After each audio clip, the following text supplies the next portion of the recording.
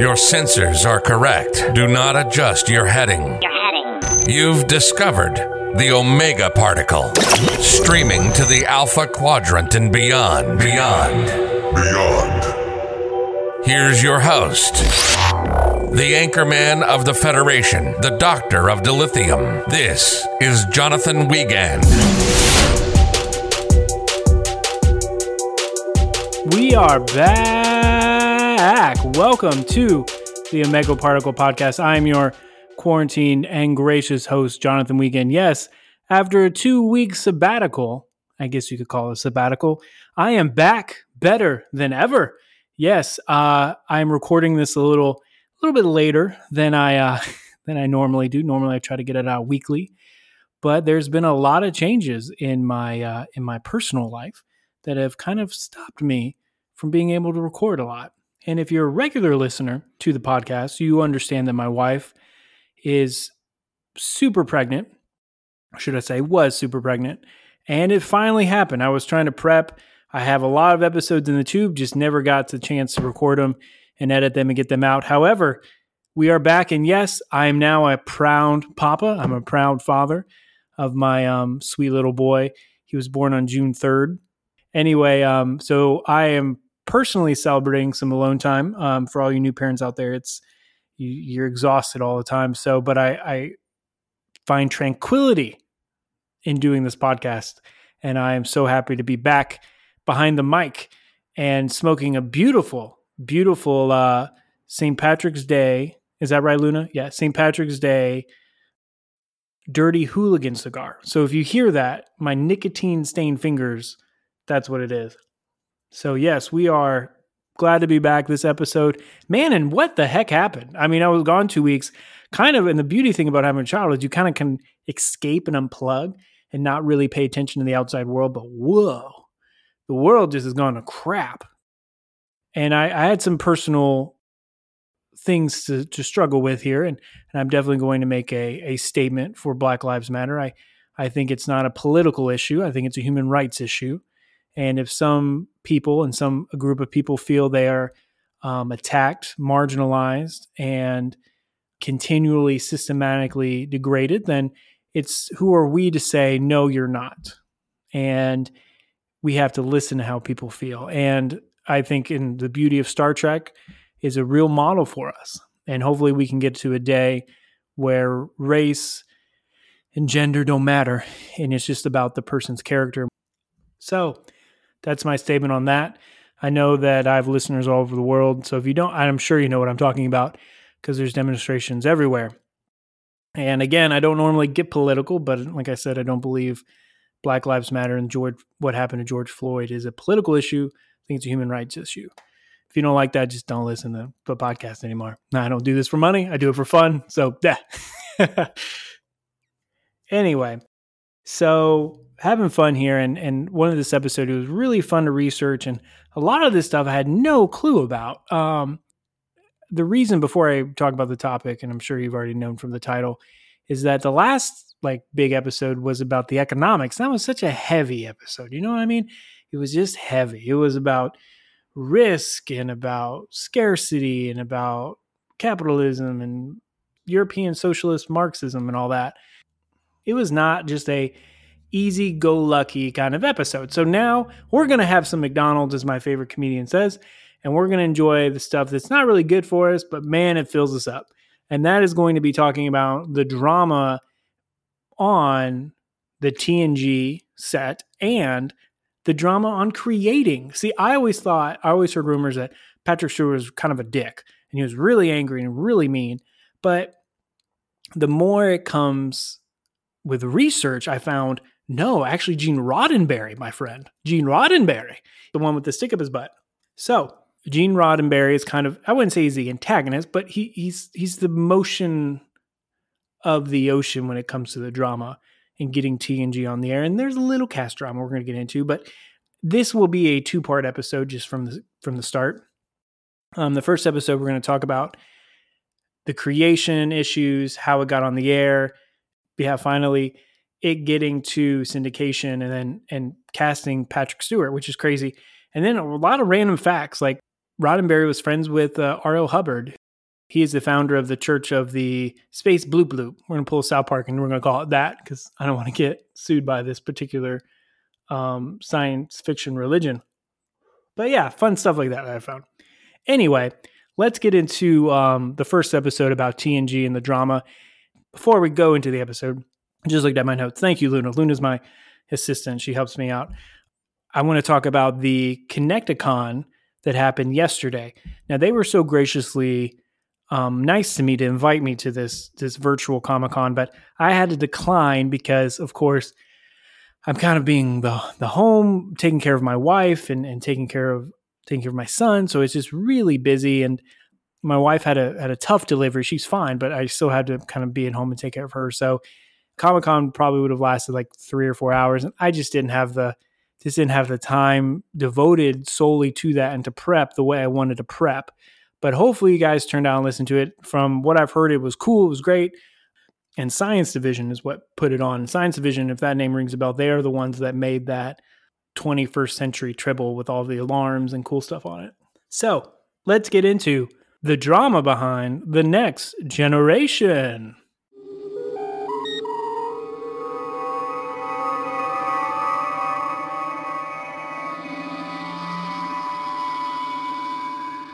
So before we get into all this Roddenberry huckabaloo, we're going to start about a little bit of history and Roddenberry's mindset when he came to the table with Paramount about The Next Generation, because getting that background definitely helps in seeing what shapes his choices. Because if you just said his choices, you'd be like, okay.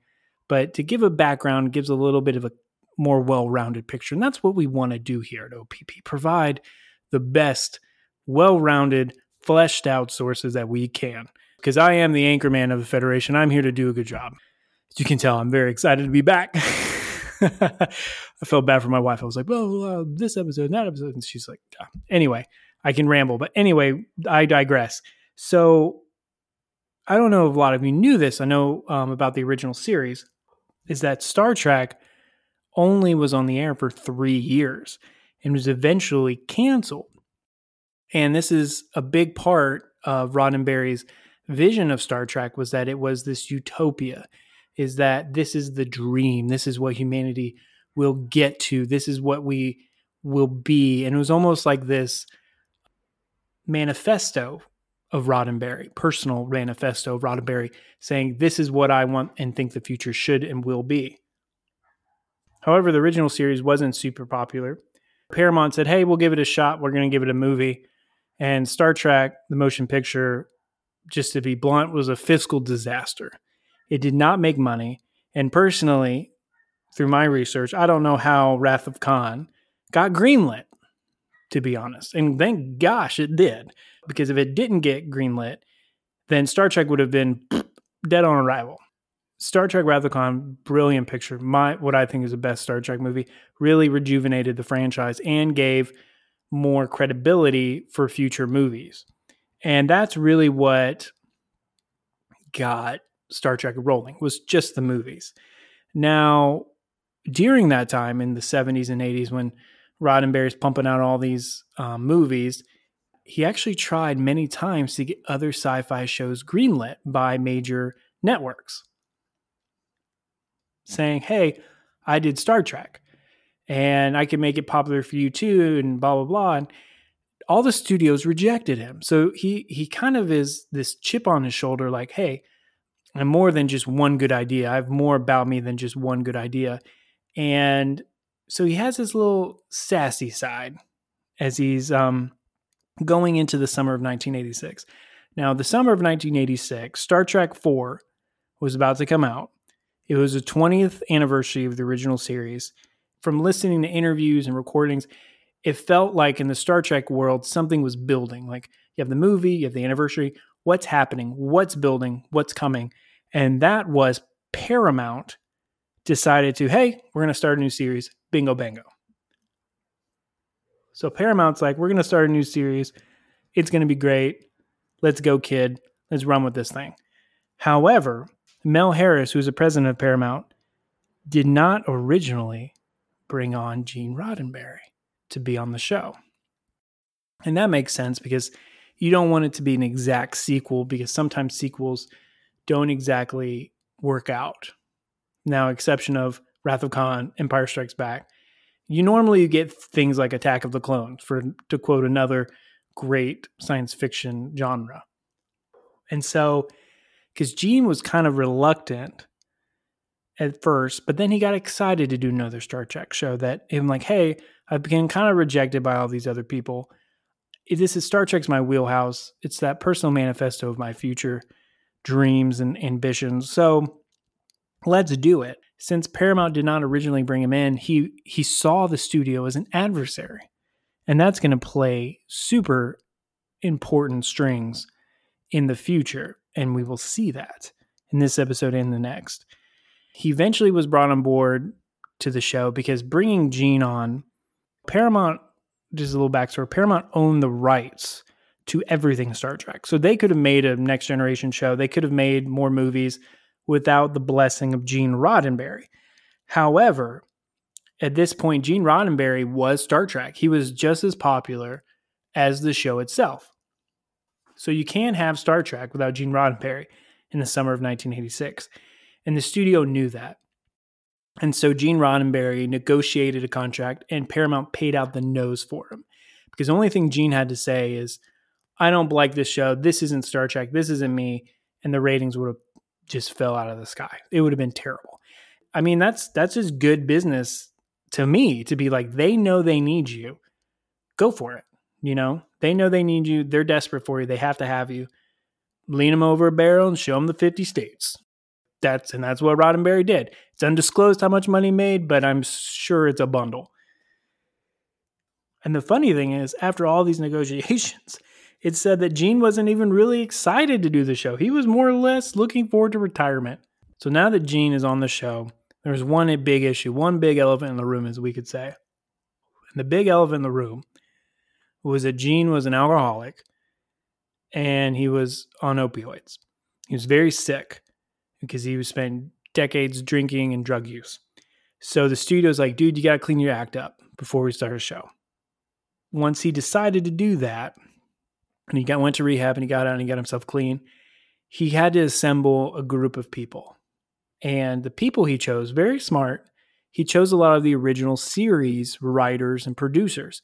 Because one thing that I've been reading about Gene is that loyalty was the utmost important to Gene. And that loyalty was rewarded. So he brought a lot of these people on. And they were great. And that makes super smart idea to do that. But however, there was one big other elephant in the room besides Gene's bad habits that he finally got over. When I say this, you're going to be like, aha, is that all Star Trek fans were pissed. They were angry about bringing in a new captain, the same ship, a new crew, everything, and set in a different time. They wanted Kirk, Bones, and Spock. That was Star Trek. Everything else was not. Sounds a little familiar, doesn't it? I guess Discovery isn't that bad, everybody. I guess this is how Star Trek fans are. Like 20 years, we're going to be like, that's not Discovery. That's something else. That's not Star Trek. Discovery's the best. So anyway, fans were mad. Like I said, it's hard to redo a sequel, to get people involved that want to do that type of thing, to buy into a whole new story, a whole new everything. The issue with not having the fans on board, and I'm kind of jumping back and forth here between Gene and the fans, but going back to the fans, is that in the 1970s and 80s, and I mentioned this a little bit, Gene got huge. He was doing Comic-Cons, he was doing speeches at universities, in philosophy classes. He was becoming super mainstream in nerd culture. And I mean, people actually thought of him as a visionary and a leader. Again, that personal manifesto about the future. And TNG was going to be that vehicle for him that displayed how the future was going to come about. That it wasn't going to be this 3-season show, it could be a 7-season. So he's going to have a lot more time, a lot more opportunity to write out how exactly this future unfolds. We don't really get a lot of that in the original series. It's kind of just like, this is the way things are. There's no money. Don't think about it. And in TNG, it's like, no. We're definitely going to flesh it out more. And that's exactly what happened. In the opening segment, I talked about R.L. Hubbard. And him and Gene were actually super close. And there was also this like joke that if Gene wanted to start his own religion, is that he could have. He was that popular and that many people followed him, which is wild, if you ask me. Anyway, I don't want to go too much in the church of space boop boop or beep beep, whatever I called it. But Gene was big into an ideology called humanism. Now, humanism is defined as a system of thought that rejects religious beliefs and centers on human and their capacities and their worth. Now, you may be asking yourself, Jonathan, why are you talking about Gene Roddenberry's specific ideology and thoughts on religion and the human nature? And I'll say because he brought that directly into Star Trek. But I just wanted to show you what his thought process, because it will come into big league when he's debating the writers, the producers, and the network on how he wants TNG to be. So we're kind of setting it up for the next episode and even at the end of this episode on what he wants his vision to be and if it matches that vision. So moving on, that Gene thought that human beings could ever evolve to almost near perfection, and he was going to put those humanistic views on TNG. Now, you may say, Jonathan, that's a crackpot theory. I don't agree with that. I'm a Christian. I don't think humanism's in there. Look, I'm just telling you the facts. That's what Gene was. That's what Gene did. And if you go back and watch the episodes, it's in there. We've established Gene's mindset going into the production of TNG.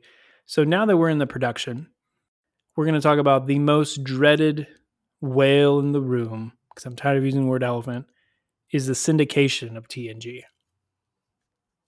Now you may say, Jonathan, what is syndication? Syndication is pretty much, how is the show getting on the air? How is the show broadcasted? Is it broadcasted through a network? Is it broadcasted through little networks? How is it given to the public? Now, back in the day, before we had streaming services like we do now, syndication was a very big deal. It was a life and death of TV shows.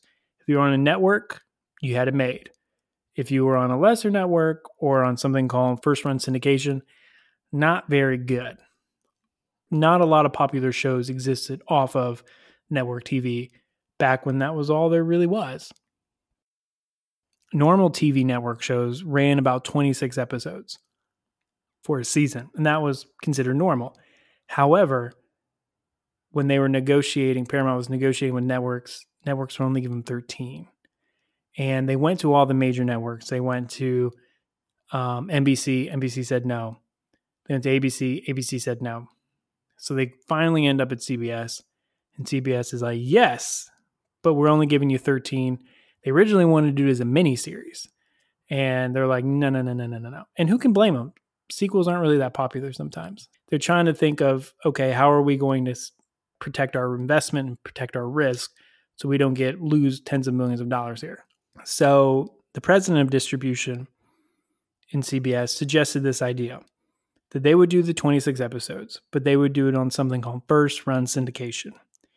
Now, I didn't know what first-run syndication meant, so I'm going to explain in case there's not a lot of TV buffs out there, is that first-run syndication is programming that is sold market by market by market, state by state, station by station.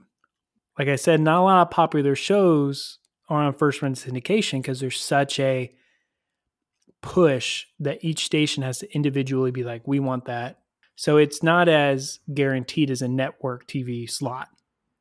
And that is super scary for the people at Paramount because they're like, we might lose all our money. So they slash the budget. So this ridiculously low budget. And it was kind of this new hybrid of shows now, is that there's going to be this major show, but it's going to be on first run syndication. And this was first show of its time and popularity to try first run syndication. And it always said about Star Trek that it's low budget production, super high expectations. We don't really have that now because the budgets are super great on Discovery and Picard. So productions are amazing. Expectations are still high. So it's a little bit easier now that I feel like to produce than it was back at the very beginning in the summer of 86.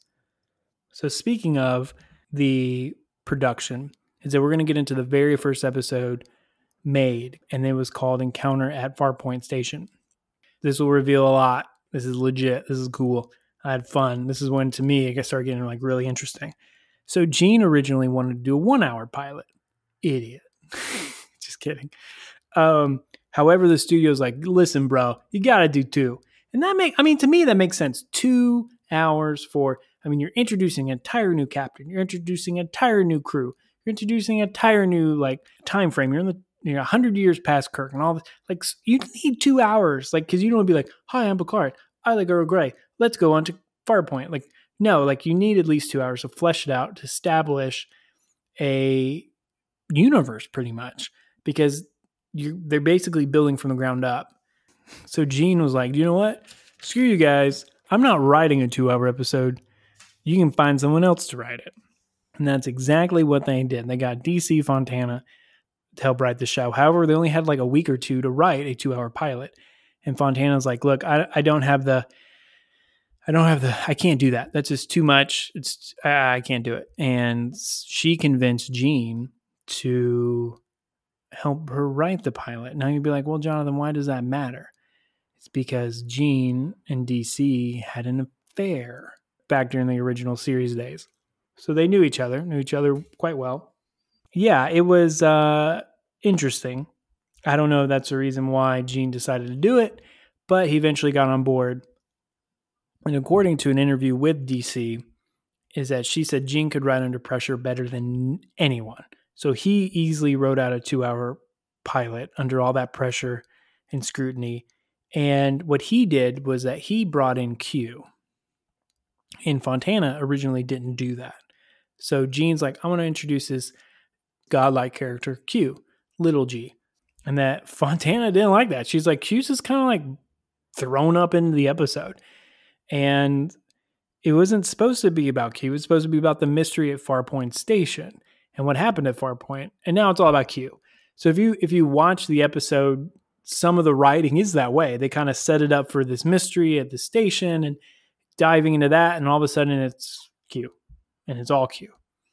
And they kind of set the tone for the whole series, which I always thought was weird because they're like, Q's like, I will judge your actions and judge humanity based on you. And then he just it comes throughout the series, but then near the end of the run on season 7, the whole time I'm thinking, is Q going to come and just judge everybody again? So I won't spoil anything just in case you haven't watched TNG. So now that we have the pilot, now that we have the production going, now that the studio and syndication's rolling, now we have something else. And this is a big thing. The casting of the captain. Now, to me, the captain is the most important figure on all of Star Trek. Now, Discovery digresses that idea by focusing on Burnham. It determines the feel of the show, the direction of the show, the atmosphere of the show. So it's very important on casting who they want to be. Now, fun facts are abound in this segment of the podcast. So Bob Justman, who's in charge of casting, was actually walking down the hallway at UCLA, and he heard this booming, manly voice coming from one of the auditoriums. And that was none other than Patrick Stewart. Before he became Sir Patrick, it was Patrick Stewart. He was teaching a class at UCLA on acting, believe it or not. Because I don't know if you know this, but Patrick Stewart is a classically trained actor. He has done Shakespeare out the wazoo. Bob Justman's like, gotta have that guy. That guy is legit.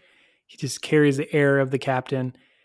He's the captains of captains in me. Maybe one day we'll go into which rank the captains, but I feel like if I was a Star Trek captain, I would want to mirror Picard because he's the tops to me.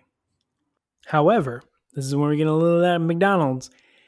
Gene hated Patrick Stewart. Said, I am not going to have this guy be my captain. I'm not having a bald captain, period. And I'm thinking, bro, what's wrong with bald people? What do you got against bald people?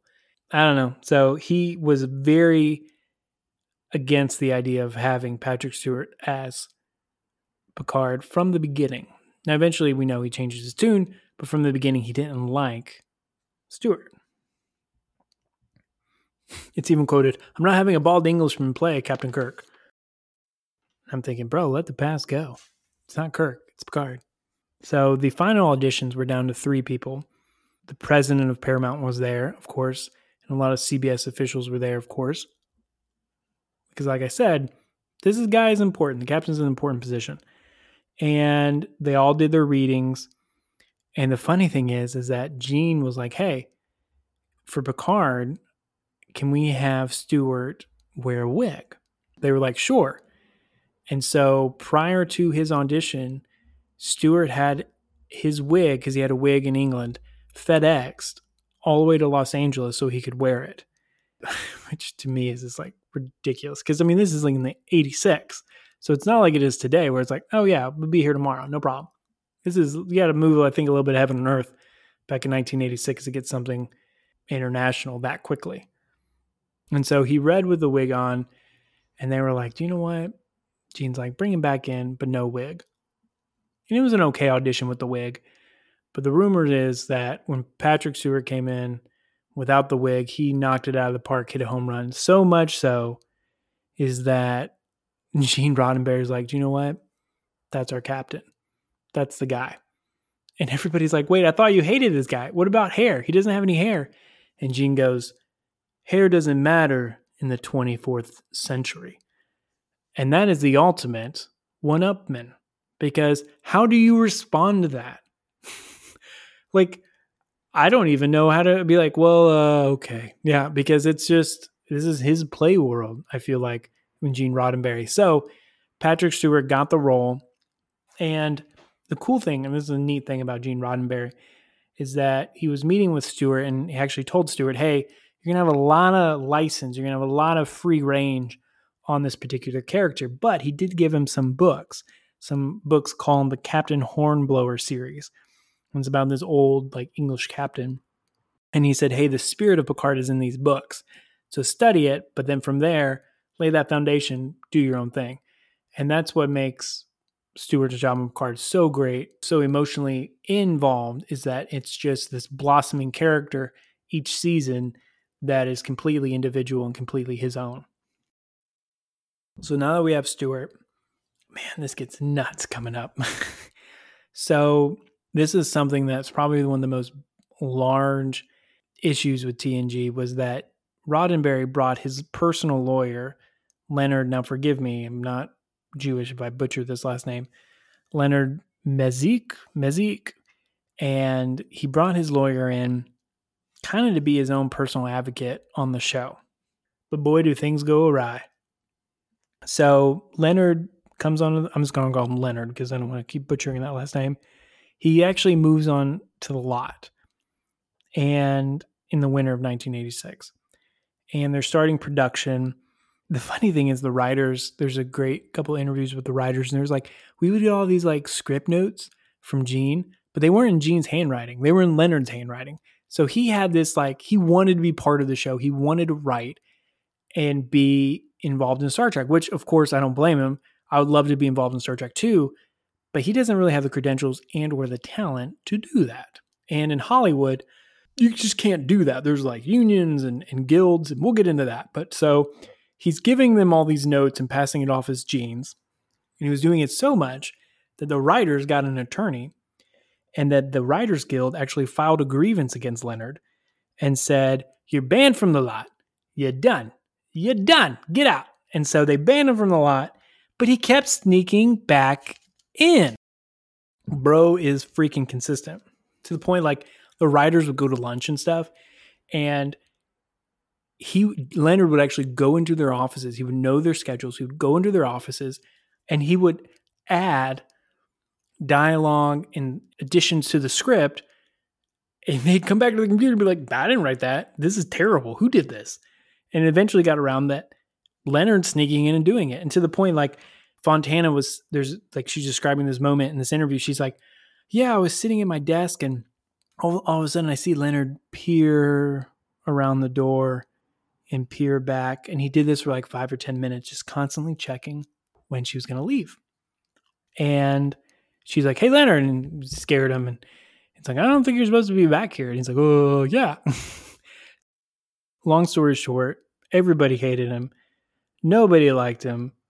And it was just kind of all up in the air, super crazy. There's stories of a guy like saying, well, if I was walking down the stairwell with Leonard, and I guess that ban was lifted eventually by Gene. But he was like, there's an open window, I was like, do you know what? I could push him out and the world would be a better place. So the writers, the crew did not like Gene's attorney, Leonard. And you're questioning, why would Gene need Leonard around? And Gene was a very kind of not an angry dude. So Leonard was the wrath, that cathartic vessel, an arm of Roddenberry to go after things he didn't like. I mean, he emotionally supported Gene. He was just getting out of rehab, and Leonard was that emotional support for Gene. And I mean, even to the point, talking about Roddenberry's health started to disintegrate super quickly. He was having mini strokes, and he was going downhill. So to have that kind of advocate emotional support was important to him. And that's why he kept Leonard around all those years. He was shutting down pretty much, and there was this power vacuum in the set, which we'll cover in episode 2. So we have this power vacuum on the set of TNG due to Gene's now deteriorating health. And they bring in this writer from Miami Vice, this guy named Hurley. And pretty much Gene hated what he wrote, didn't like anything. He even said, like in a meeting, Gene's like, you don't know the difference between shields and deflectors. You're a moron. You can't write Star Trek because you don't know Star Trek. And Gene wanted Hurley to write to Gene. He wanted to write about Gene and to Gene, and Hurley's like, no, I'm going to write a good show. That's what I'm here to do. Now, when I say he didn't write to Gene, you're like, John, what does that even mean?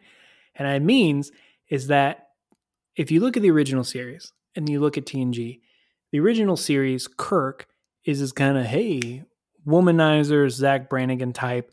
He's this kind of this womanizer, cowboy diplomacy, ride by the seat of his pants kind of guy, kind of captain. And that's how Gene was back in the day. Remember when I said he had affairs and things like that? So that's how Gene pretty much viewed himself. He used Star Trek as a personal manifesto again. And now he was older. He was more seasoned. He was more mature. And he wanted this Star Trek to be like a more like wise, thoughtful, provocative, intellectually show. Instead of wham, bam, yeah, kind of cowboyish that the original series was. So Hurley wasn't writing that, and Gene was pissed. And there was just so much, and not only Hurley had an issue with this as we wrap up here, there was a lot of issues with the writers in general, because Gene, and this is why I went into all of his backstory and his mindset going into the production, because Gene had this manifesto of the 24th century being this utopia, being this almost heaven-like area. And the problem with having a heaven-like utopia, there's no conflict. How do you write conflict in that type of atmosphere, in that type of environment? There's no jealousy. There's no money. There's no real career ambitions. So it's kind of, how do you write that? You know, that's a tough job to do. That's very difficult to kind of write, and the kind of restraints it puts you in. Now, some of the writers in the interview said it was great. It really stretched us. It really made us learn our craft. And yeah, absolutely. That would definitely do that, you know. But however, it was very difficult. So that's going to set us up for episode 2 of this, and it'll be our final episode about Roddenberry and the TNG show. However, real quick, I'll just throw in the story, is that the cast, when Patrick Stewart was brought on in the first couple seasons, he thought the cast was too jovial. And they didn't take it serious, and a quote, lack of focus. So here's Jonathan Frakes. He's going to explain what the cast was doing most of the time.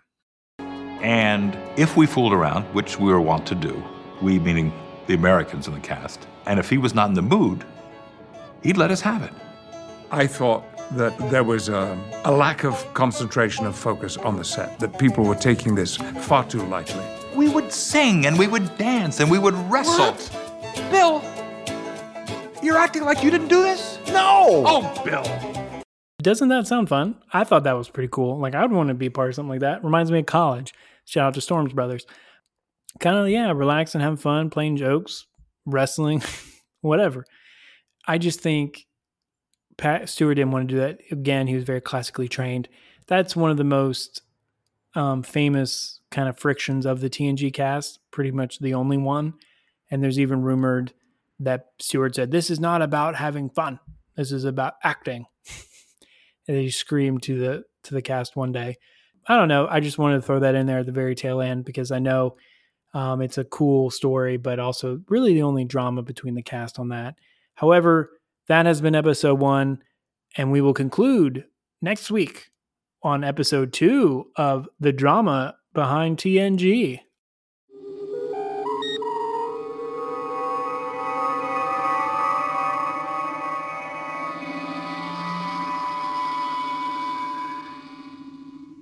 Okay. Thank you all so much for listening. I really appreciate it. That was a fun episode to do, and the second episode's even wilder.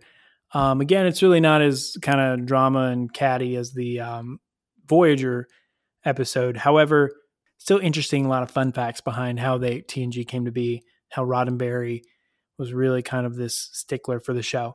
However, I will announce we might do this in between episode 1 and episode 2 of the TNG drama, is that I'm just going to do a free live episode on Instagram. I'm going to talk about the politics behind Star Trek and the modern day and the old of the original series in TNG and DS9, how politics have always been in Star Trek and should always be in Star Trek. Now you say, Jonathan, you've always said this isn't about politics. You're not going to talk about modern politics that don't really go into that field. However, I've heard so many Star Trek fans be like, there's no politics in Star Trek. There shouldn't be any politics in Star Trek. I'm like, bro, that's all it's ever been. That's all it's ever was. In the words of Captain Crunch, oops, all politics. That's all it's that's what's always been. For example, they had the first interracial kiss on network television between Captain Kirk and Uhura. Yeah, this is what they do. And I think that's great. I think television should always be a great avenue for social commentary. I mean, just a sneak peek, the original series talks about Vietnam, about race. And this is a great time to do it in the 60s.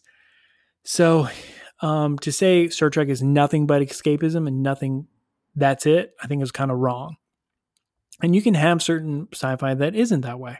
But for Star Trek, that's what makes it so great, is it's a blend between the two. It makes you think, huh. And you go say, well, it's only original series. I mean, there's so many examples. However, this is going to be a little bit of a live show. It's going to be relaxed, not edited, just off the cuff. Like I said, it's going to be on Instagram. You can hit us up on Instagram at Omega Particle Podcast. We're now on Twitter at Omega Particle _ We're happy to talk with you guys, debate with you guys. Again, I've been kind of off the grid, haven't been posting as much because taking care of my wife and newborn son. But I want to say thank you for all your support. It's been great talking with you guys.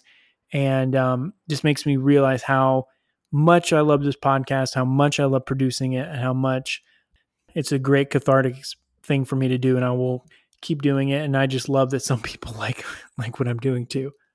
Anyway, I just want to say I love you guys and thank you, and stay safe out there. I know there's a lot of turbulent times, but let not your heart be troubled. There will be brighter days. There will be a better future.